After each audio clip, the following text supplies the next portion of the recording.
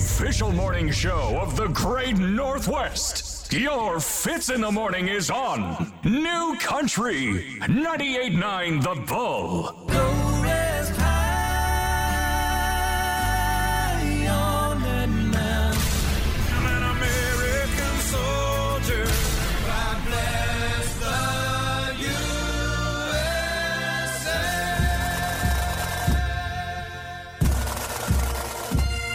This is Green Beret Bob. Fitz is my son. I proudly serve my country with the Army Special Forces. We live in a land of the free because of our brave men and women, past and present. This is our troop salute.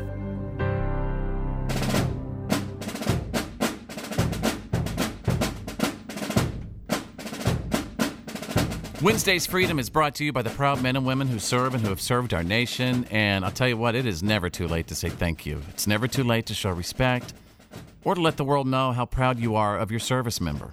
It's never too late to, you know what, don't feel bad about walking up to our men and women out and about. Maybe you see a veteran wearing a cap that says retired United States Air Force or United States Marines or whatever, right? Just go up and say thank you so much. Give him a little pat, you know. It's just such a powerful thing, and it means so much to them. Today we are saluting Vincent Cortese of the United States Navy, and this salute was suggested by Vincent's granddaughter, Jasmine Meade. She'd originally sent me a message a couple of months ago letting me know that her grandfather was one of the oldest surviving veterans of the Navy from World War II. And between the time she sent that message and this salute you're hearing now, Vincent Cortese passed away. He passed away at the age of 96 years old. Wow. A life well lived. He was indeed one of the oldest surviving veterans of the Navy from World War II. Vincent was born in 1923 in Texas. Yeehaw! I can do that. I'm from Texas. And he joined the Navy Air Corps in August of 1941. Granddaughter Jasmine says her grandfather earned many medals during his service in the Navy. He was very proud of them all. Vincent served his community well for his entire life. And he's survived by 2 sons, 2 daughters, 2 brothers, 1 sister, 7 grandchildren, 7 great-grandchildren. What a legacy.